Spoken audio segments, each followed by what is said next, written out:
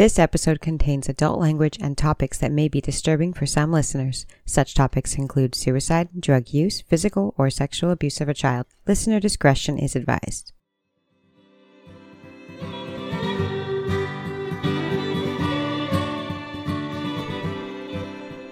Hi, I'm Grant. And I'm Erica. And this is From Crime to Crime.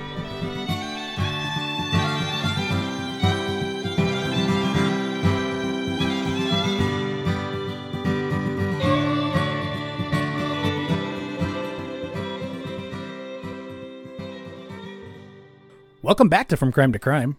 Hello. Oh, man. You sound pretty upset. What's going on with you? I'm not upset, but I am a little bit upset, yeah. Well, this is the perfect place for you to air your grievances, please. Well, I just wasted the last 2 hours of my life learning about what is called ASMR. Oh, my God. Have you heard this shit? Yeah, of course I have. I can't believe you're just hearing about it. But please, this is going to actually be really good. So please give me all of your hate on ASMR. Well, my biggest hate is that I spend how many hours a week editing all the lip smacking and the heavy breathing and the coughing and every time your lips touch your microphone out of our podcast. I'm working on it, okay? Come to find out, people fucking like that? That's disgusting. People go nuts for it. Isn't it weird? Oh, I couldn't. It's just whispering. Yeah, but every time this girl smacked her lips, I wanted to smack her in the face. I was like, stop it. What were you listening to? I was listening to I thought, a true crime thing about another story that we're researching. And turns out, no, it was some weird fetish thing people are into with this girl licking her microphone. But then I was like, what the hell is this? And I had to keep going. So now I know way too much about that. And now I'm pissed because I spend... it? Yeah, but now I'm mad because I spend hours every week editing all that shit out of our podcast. And there's people that are literally want to hear that. I'm like, well, here, have all of our scraps from our podcast. Well, how about this? Don't take anything out from this time, and let's see if we get any comments. Go to our Instagram at From Crime to Crime and leave us some comments if you heard our lip smacking and other kind of nonsense going on. Gross. Because Erica hates all of it. I love that you just found ASMR. I hate it. Is that like a thing? And does that say something about my personality? Totally. It's totally a thing. It definitely is in line with your personality to hate, for sure. I'm not surprised at all. Not in the least bit. Yeah, I am not surprised at all that you hate that. All right. Well, let's get into this week because this one's kind of, I don't know. Everybody says it's creepy. I don't think it's that creepy. It's almost like a riddle. I'm pretty sure I've already solved it. So let's tell everybody about it so I can tell everyone how I figured it out. Oh, okay, Vanilla Ice. What's Vanilla Ice have to do with it? Because you solved it. Oh, I'll solve it. Oh, check out the hook while my DJ revolves it? Yeah, dummy. Wow. Does that make you my DJ? Are you going to revolve it? Oh, I could. Yeah. I mean, yeah. What's up? All right. So this week's episode, we're going to be talking about room 1046, which sounds more interesting than it really is. It's just like a hotel room in Kansas City. So no, I'm just kidding. All right. So on January 2nd, 1935, a man named Roland T. Owen of Los Angeles checked into the President Hotel in Kansas City, Missouri. He was 20 or 30, kind of ordinary looking. There was nothing that really stood out about him, except that he had a huge scar on his head and cauliflower ear. And both of those things will definitely make you stand out. So. I know. Every witness statement that I read where I was like, yeah, he's ordinary looking. I'm like, do you see that scar on his head? And no, he wasn't. Do you see his cauliflower ear? Yeah. So. Should we explain what cauliflower ear is? I mean... You can. I'm not a doctor, so. Cauliflower ear is just when your ear is basically swelled with fluids and stuff like that from getting pounded too much. A lot of times you see it in wrestlers, you see it in boxers, anything like that. That's why wrestlers wear ear protection a lot of the times. It's to stop that from happening. See, I would have explained. I thought it was scar tissue from getting knocked upside the head too much. I didn't know it was fluid. No, it can be drained. Yeah, it can be drained. Gross. All right, we're done with that. Yeah, it is kind of Let's talk about murder. much less gross. Yeah. So this man had no luggage, but he was escorted by the bellhop Randolph up to his room, and they booked him in room 1046. Why did he need to be escorted to his room if he had no luggage or anything with him? I don't know. I've thought about that kind of a lot, and I feel like it was because maybe that was just their protocol, was like everybody was escorted to their room. But the other thing that it could have been was back in 1935, you had to have like a master's degree in engineering to operate an elevator. So maybe they had to escort people to the room to operate the elevators. Oh, wow. I guess that would make sense, yeah. Do you know what I'm talking about? Like elevators had Yeah. like a shitload. They had like levers and handles, and you had to know like the secret handshake for the handles. I guess I didn't really think about that, but that makes total sense on why he would do that. But Yeah. it doesn't necessarily make sense why he would get off with him and walk him into the door. But I mean, it's, again, 1935. That's probably just what they were doing. Yeah, it was probably just etiquette. Yeah. So he mentions the Mulebach Hotel on his way up to his room, and he was pretty pissed off about it, a lot like you with ASMR, but because they wanted to charge him $5 a night, and that's why he had moved over to the President Hotel, because it was cheaper, and he thought that that was a more fair rate for a room. Yeah, he was outraged at $5 a night. He really was, which, I mean, obviously now we would be like, no problem. But Yeah. when they get to the room, he kind of starts taking his stuff out. Randolph realizes that he only takes out a hairbrush, a toothbrush, and toothpaste out of his coat pocket. That's really all that he had with him. And he checked over the room, and then they both left together. And Randolph noticed that the man didn't lock his room. So he's like, hey, I should go back and lock your room. You didn't lock it. So the man agreed, and then they both left the hotel room. So I don't know, he's going out for the day or something. Then around 2 p.m., a hotel housekeeper named Mary went into the room to do her afternoon rounds. The room was locked from the outside, so she assumed that no one was in there, and she unlocked it with her key and went in. So it was locked from the outside? Yes. And Okay. there's a lot of speculation about this on the internet, but the way I kind of understand it, which could be totally wrong because I was not around in 1935, but I don't believe they had like the credit card type keys like we have now. No, definitely not. I think they had actual keys. So I think it was like a deadbolt on the inside that you could unlock from the outside, or a key from the out. Like, do you know what I'm saying? Like, I do, but yeah, the way that it's been explained is that if it's locked from the inside, they can only open it with like a pass key or a master key. But if it's locked from the outside, they can open it with like all the hotel keys. okay. Does that make sense? How would And they know? if it's locked from the inside, they can't open it with their regular keys. So I don't know. It's very unusual, and I don't know if it's things have been lost over time on like how hotel keys worked. But the way it's been explained is that if it's locked from the inside, they can only open the door with like a master key because somebody's in there. We should have asked your locksmith for a husband before we started this, but Yeah, probably. oh well. So That's all right. either way, she gets into the room. She thinks nobody's in there, and she gets into the room.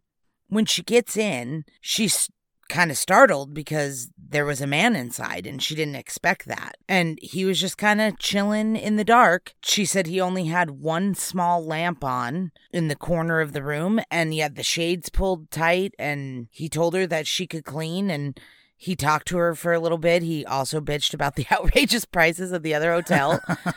And then he left, and he asked her not to lock the door when she was done because he was expecting someone. So like I said, I feel like these doors, you have to lock them. Otherwise, they're just unlocked. They're just a door.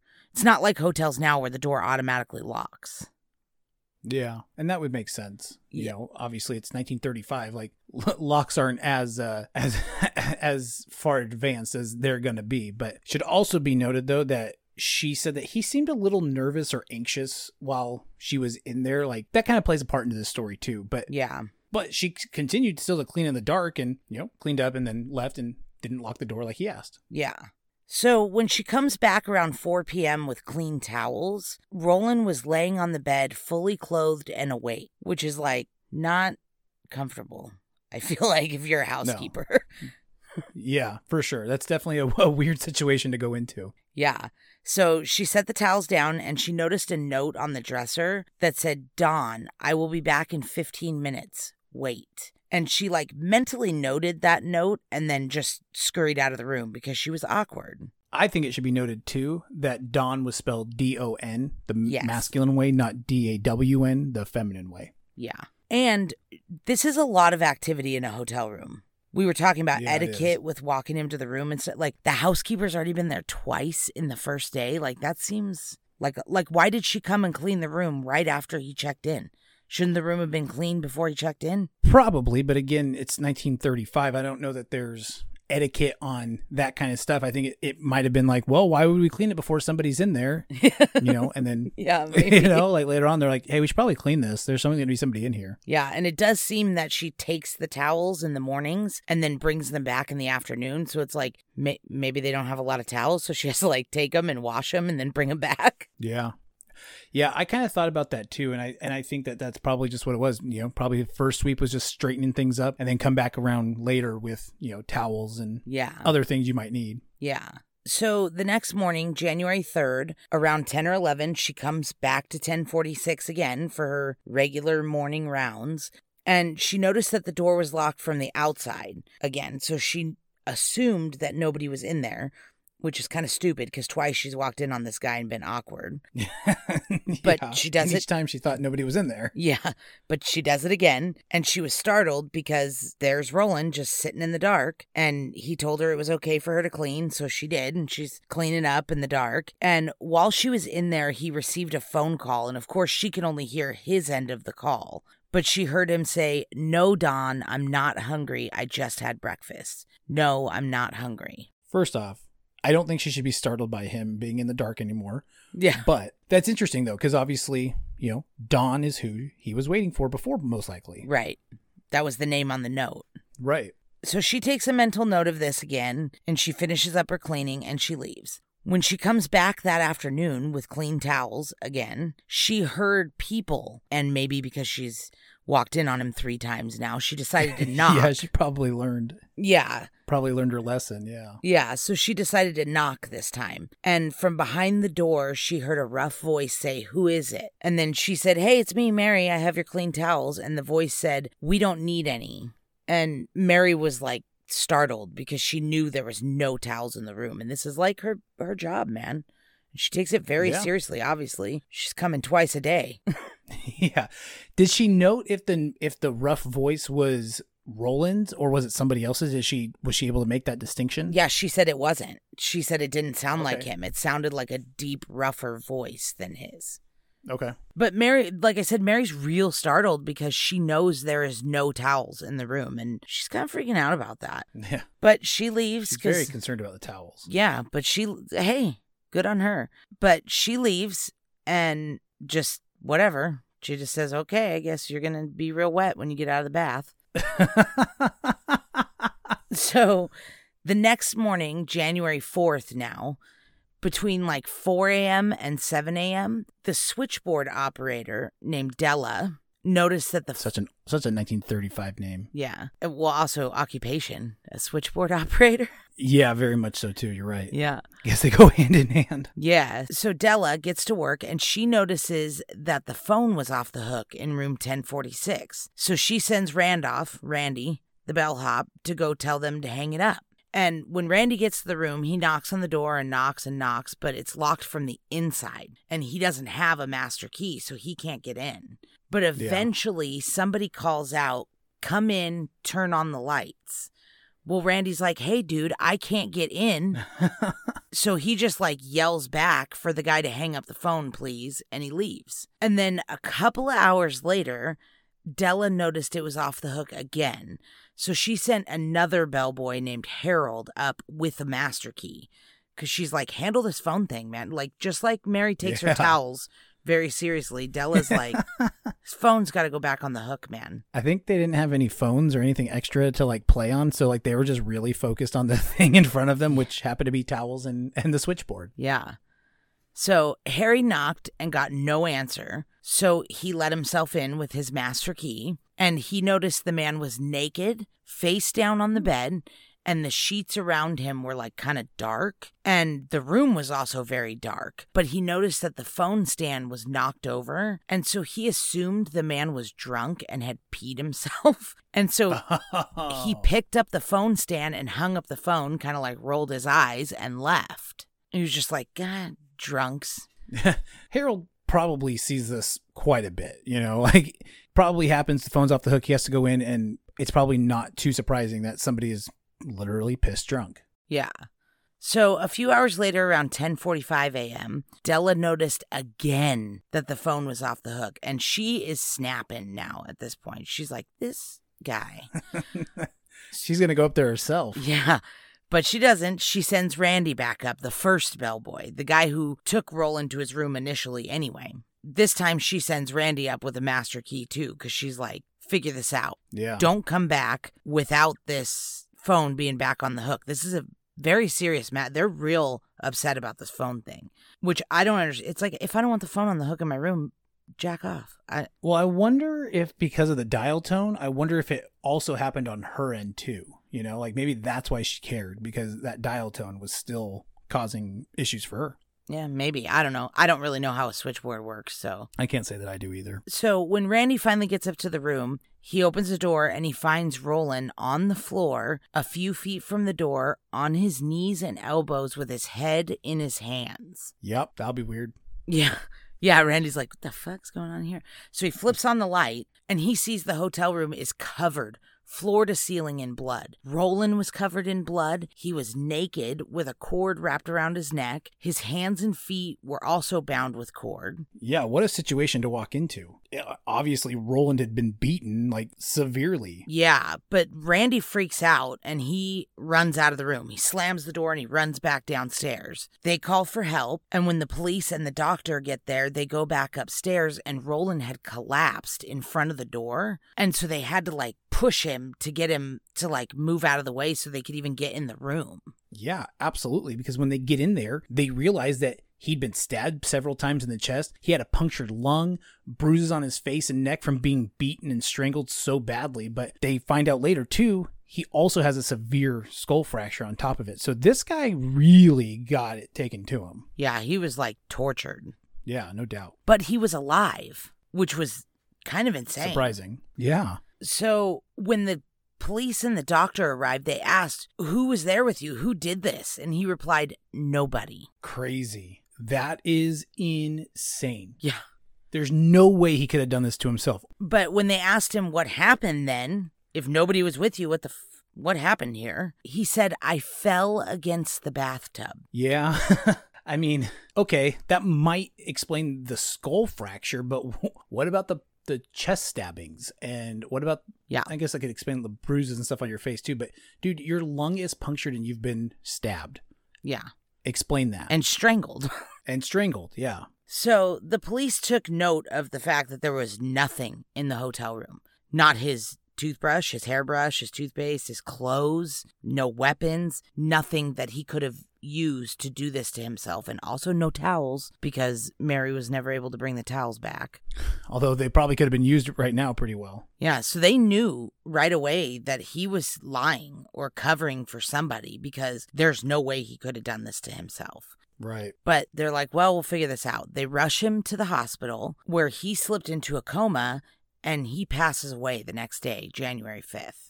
So, according to the police and the doctors, from the injuries and the blood in the hotel room and all that kind of stuff, they estimated that he had been attacked about 7 hours before he was found. Wow. So he was attacked, according to them, before the first time Randy checked on him, when he finally hollered, come in, turn on the lights, and Randy couldn't get in. Yeah. And when Harold, the other bellboy, went up and found the darkened sheets and all that was probably blood, but he never turned the lights on. Totally. Yeah. Although I will say, doctors in 1935, like, I'm pretty sure all you had to do to become a doctor in 1935 was just, like, put doctor on your business card. Like, I don't know. Yeah. I'm not sure how much of a doctor they really were. This was definitely a lawless land, so you definitely could get away with just putting doctor in front of your name, and no one was really checking, I think. Again, we weren't there, but it seems pretty likely. Yeah. But they did say, because of the way the blood was dried, and like, that has to take time. Totally. So, like I said, they didn't find anything in the room except like a broken glass and a couple of fingerprints that they said were likely female, which I have no idea how they would figure that out. Maybe because they were smaller. Yeah. That's what I was thinking, like more, they were slimmer perhaps. Yeah, but I mean, I know boys with slim. Look at Tyson's fucking little lady fingers. That's why he plays the violin so good. So well. But anyway, okay. Continue. But like, I know, like, there's boys that have small hands, so I don't know. Yeah, definitely. This seems like a oversight, but they don't have anything, pretty much, is the point of that story. So they get witness statements from other people in the hotel. And a woman in the room next door in 1048 said that she heard loud voices like all night, like a woman and a man talking loudly, arguing, profanity. But there was also a party in room 1055, so it's possible that those voices were coming from the party. Yeah, although, I mean, they're already thinking that there's female fingerprints and stuff. So yeah. All right. So then another witness statement was from a man who was driving home from work a couple blocks away, and he had picked up a man that kind of flagged him down in the street and wasn't really dressed for January in Kansas City. Like, he had pants on and stuff, but he just had an undershirt on, not even like a button down or anything. And he had a deep cut on his arm that he was holding. And he like apologized to the guy and was like, "Oh, I'm sorry. I thought you were a cab. Like, can you take me to somewhere that cabs would be picking people up?" And so the guy was like, "Yeah, of course. Like, you look like you've had a bad night, you know, like a rough go of it," or whatever he said. Yeah. And he said that the man didn't really say much. He just stared out the window. And then he did mutter, "I'm going to kill that blank tomorrow." But whatever the blank is was like a profanity word. So the newspaper redacted it because they didn't want to print it. So we don't know what he said because the newspaper was like, "No, people can't hear profanity." There's lots of good options to put in there too. So yeah, we don't know. Well, it could have helped just with trying to figure out gender. Maybe he was talking about a woman. Yeah. Depending what the profanity was, it could have helped narrow down if he was talking about a man or a woman. Yeah, you're absolutely right. That could definitely be a huge clue. Yeah. So anyway, that's kind of beside the point. Another witness statement said that the elevator operator reported that the only thing of note he remembered from the night before was a commercial woman that he took to the... That's a nice way to say it. Yeah. You know what's funny? I was reading a lot of stuff on the internet, like on Reddit and like YouTube and different things, and a lot of people were talking about commercial women as like being nicely dressed and like regal and fancy, like a businesswoman. I'm like, you guys know that's not what that means, right? They were probably nicely dressed, but probably because they had more money than everybody else, you know? Yeah, I'm like that. World's oldest profession. Like, I don't know. Every single thing that I saw, they were talking about a commercial woman being like too high end for that neighborhood and too regal and and I'm like, they're talking about a sex worker. Definitely. I was like, maybe I misinterpreted that. So I'm glad you thought of it the same way. I was like, maybe I'm thinking of that wrong. I don't think so. So anyway, the only thing that he said that he noted was this commercial woman that he had taken up to the 10th floor and then picked up just a few minutes later because she was supposed to meet somebody in 1026 and they weren't there and she didn't know why. And so some people are kind of like, well, maybe she was supposed to go to 1046, you know, but well, we don't know. But why would she only be there for a few minutes, you know? I mean... Because the person wasn't there. She went to room 1026 and nobody was there. Oh, I always thought that was like a ruse, like, oh, 1026, but she really wanted to go to 46. I get it now. Okay. Yeah. But a lot of people think maybe she got the numbers mixed up. Maybe somebody told her 1046, but she went to 1026. Right. Okay. But then there's a lot of other reports that she ended up going to the 9th floor for a long time, so maybe she was supposed to go to 926, you know? Yeah. She was looking for that party on the 10th floor. Yeah. So they're getting nowhere with all these loons in the hotel that are just like, I heard this and I did this and there was this lady and blah. And they're like, okay.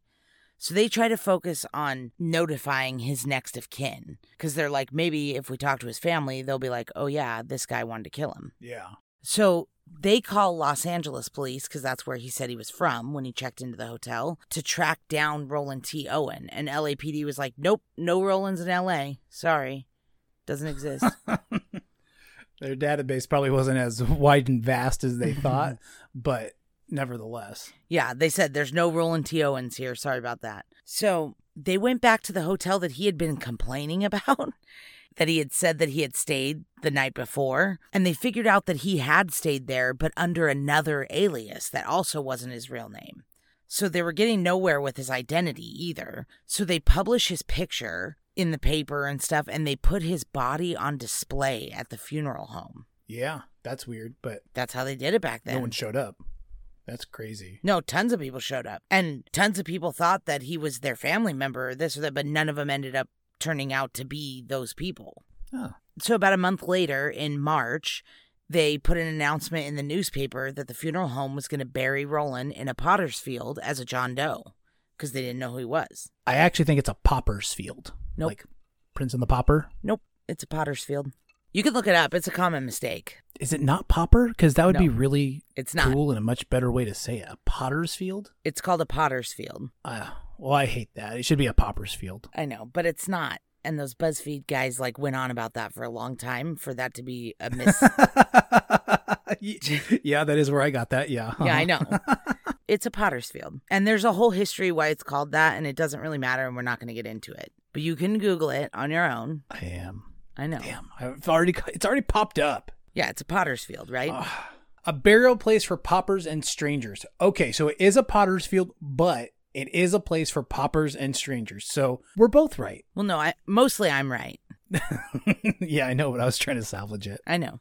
So after this announcement in the paper, the funeral home gets an anonymous phone call saying they would pay for his burial and that they wanted him buried at a cemetery on the other side of town, like on the Kansas side, not the Missouri side. Yeah. They didn't want him in this potter's field and they were going to pay for the whole thing. And everybody was kind of like, oh, this is kind of weird. Why would somebody pay for somebody's funeral and not tell us who he is? So on March 23rd, though, money showed up, rolled up in a newspaper at the funeral home that covered the entire funeral and burial. What a strange thing. Yeah. Morning papers here. Oh, good. There's $1,000 in here. Yeah. Well, it was like $12, but yeah. Well, $12 goes really far in 1935, so it's like $1,200. So. Yeah, that would have been 2 nights at that crazy expensive hotel. That's true. So, no, I actually think it was like $25. But either way, it doesn't matter. It was enough for the burial. So at the burial, the detectives and everything, all the cops and everybody show up because they want to see who's coming and who paid for this and what's going on, because they're like, we got to figure out who this guy is and who murdered him. So they're waiting and waiting, but nobody else ever showed up, just the police. But flowers showed up from the Rock Flower Company and they were signed Love Forever, Louise. Louise. Mm-hmm. Okay. So I've always listened to it again on BuzzFeed and other things. I always thought it was Luis, like Luis, not Louise. No, it was Luis. So, okay. Louise. All right. Like the female spelling. Right. Yes. I gotcha. All right. I'm in on it. Then nothing. No leads, no sign of Dawn, no sign of Louise. Like they have nothing. Or Luis. Yeah. Like there's nothing. At least for about a year. And then in 1936... a woman named Ruby Ogletree saw an article in a weekly magazine about this case and thought that the man looked like her son, Artemis Ogletree. It's a pretty cool name, too. Yeah. Artemis Ogletree. I probably would have changed it to Roland Owen, too. Fair. Yeah. So she contacted the authorities and described the scar on his head and explained how he got it in a kitchen grease accident as a small child and the cauliflower ear, the whole thing. And they were like, this is your kid, dude. I mean, she knew everything. So she said that he had taken off from their home in Birmingham, Alabama in 1934 to hitchhike to L.A. with a friend named Joe Simpson. And Artemis was only 17 when he left home. I know that sounds young, and it is, but that was kind of standard stuff then. Like people took off at 15, 16 and just went for it. Yeah. But that means he was a little younger a year later when he was murdered than people thought he was. People thought he could have been in his 20s or 30s, and he was only a teenager. Yeah, it was probably kind of hard to tell with him having a scar across his face, and it probably didn't help him looking super young. Yeah.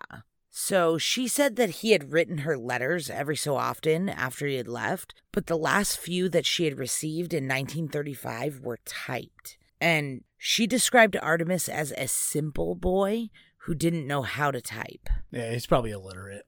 That's pretty simple. Yeah, well, he wrote her letters, so he wasn't illiterate, but typing was a skill in 1935, and he didn't know how to do it. Good point. Yeah. Yeah, so she's like, I thought it was kind of weird, these typed letters that I got. And then she also received an anonymous call from a man saying Artemis had saved his life in a bar fight, but lost his thumb so he wouldn't be able to write to her for a while. And then another one that said that he had met an Egyptian woman and was moving to Cairo, like all this crazy shit. Yeah, that's a big move. Yeah, and Ruby was no dummy. She was like, okay, he went from Birmingham to Missouri, and now all of a sudden he's going to get on a ship and cruise to Cairo? Like, this doesn't make any fucking sense. Yeah. Yeah, she's like, something's wrong. So the authorities and Ruby concluded that Roland was Artemis. And these last 3 letters that she got that were typed were after he had died. So he didn't write them. That's interesting. Okay. Yeah. A little mind-blowing to me, honestly. Yeah. So from the letters that were from him, they found a few more places that he had stayed, like along his travels and stuff. And one of them was the St. Regis Hotel in Kansas City. And it was found out that he stayed there with another man. And some people believe that this man was Don, but that's really all we got. So this one is rife with theories. I definitely have one. Yeah, because sure. because this story is just like a guy's found dead in a locked hotel room. You know, what happened? Like, it's literally a riddle. It is. I think the obvious ones that can be, talked about is probably he owed money to somebody. Maybe it was a mob tie or some kind of gambling debt and somebody was after him. Yeah. I think that's a fair assumption. Yeah, that's a big theory, is that it was mafia related, because Don also means like boss. Oh, yeah. In the mob boss, world. Yeah. Yeah. So a lot of people go with the mafia related story that he, because there was a lot of rumors that some of those anonymous phone calls with the funeral home said stuff like he got caught up and he was cheating. And some people think that that means like a jilted lover. He was cheating on a woman, or he was murdered because of that. But some people think that that means like gambling, like he cheated in a mafia related situation. Which could also be if he was a boxer or a fighter, maybe he was supposed to throw a fight that he ended up winning. Yeah, that's a really good point. Yeah. Yeah. That would also help with why he didn't look 18. If he was a boxer or something, some kind of combat sport, that takes a toll on you.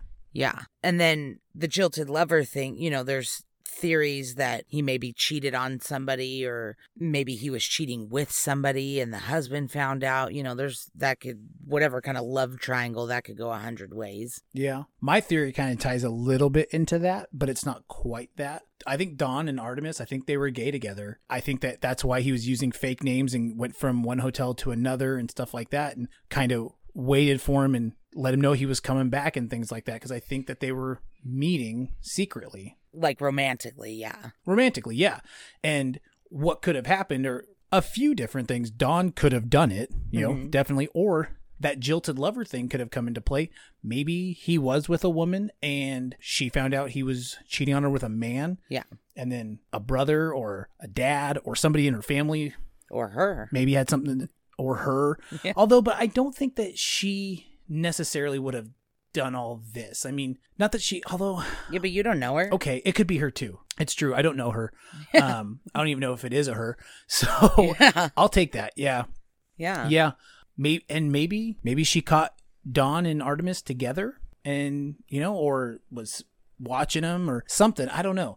But I think that kind of is why maybe he was using fake names and kind of playing both sides of that, Yeah. And keeping everything kind of close to his chest. I feel like the fake name thing might be a coincidence. Like, I really feel like if I was around in the days where you didn't have to show ID at a hotel, I don't think I would ever check in under my real name. Really? Yeah, if you could just walk up and be like, I'm Virginia Coffee Bell. Like, why wouldn't you? Is that your stage name, Virginia Coffee Bell? No, but I just came up with that because I was drinking coffee, so.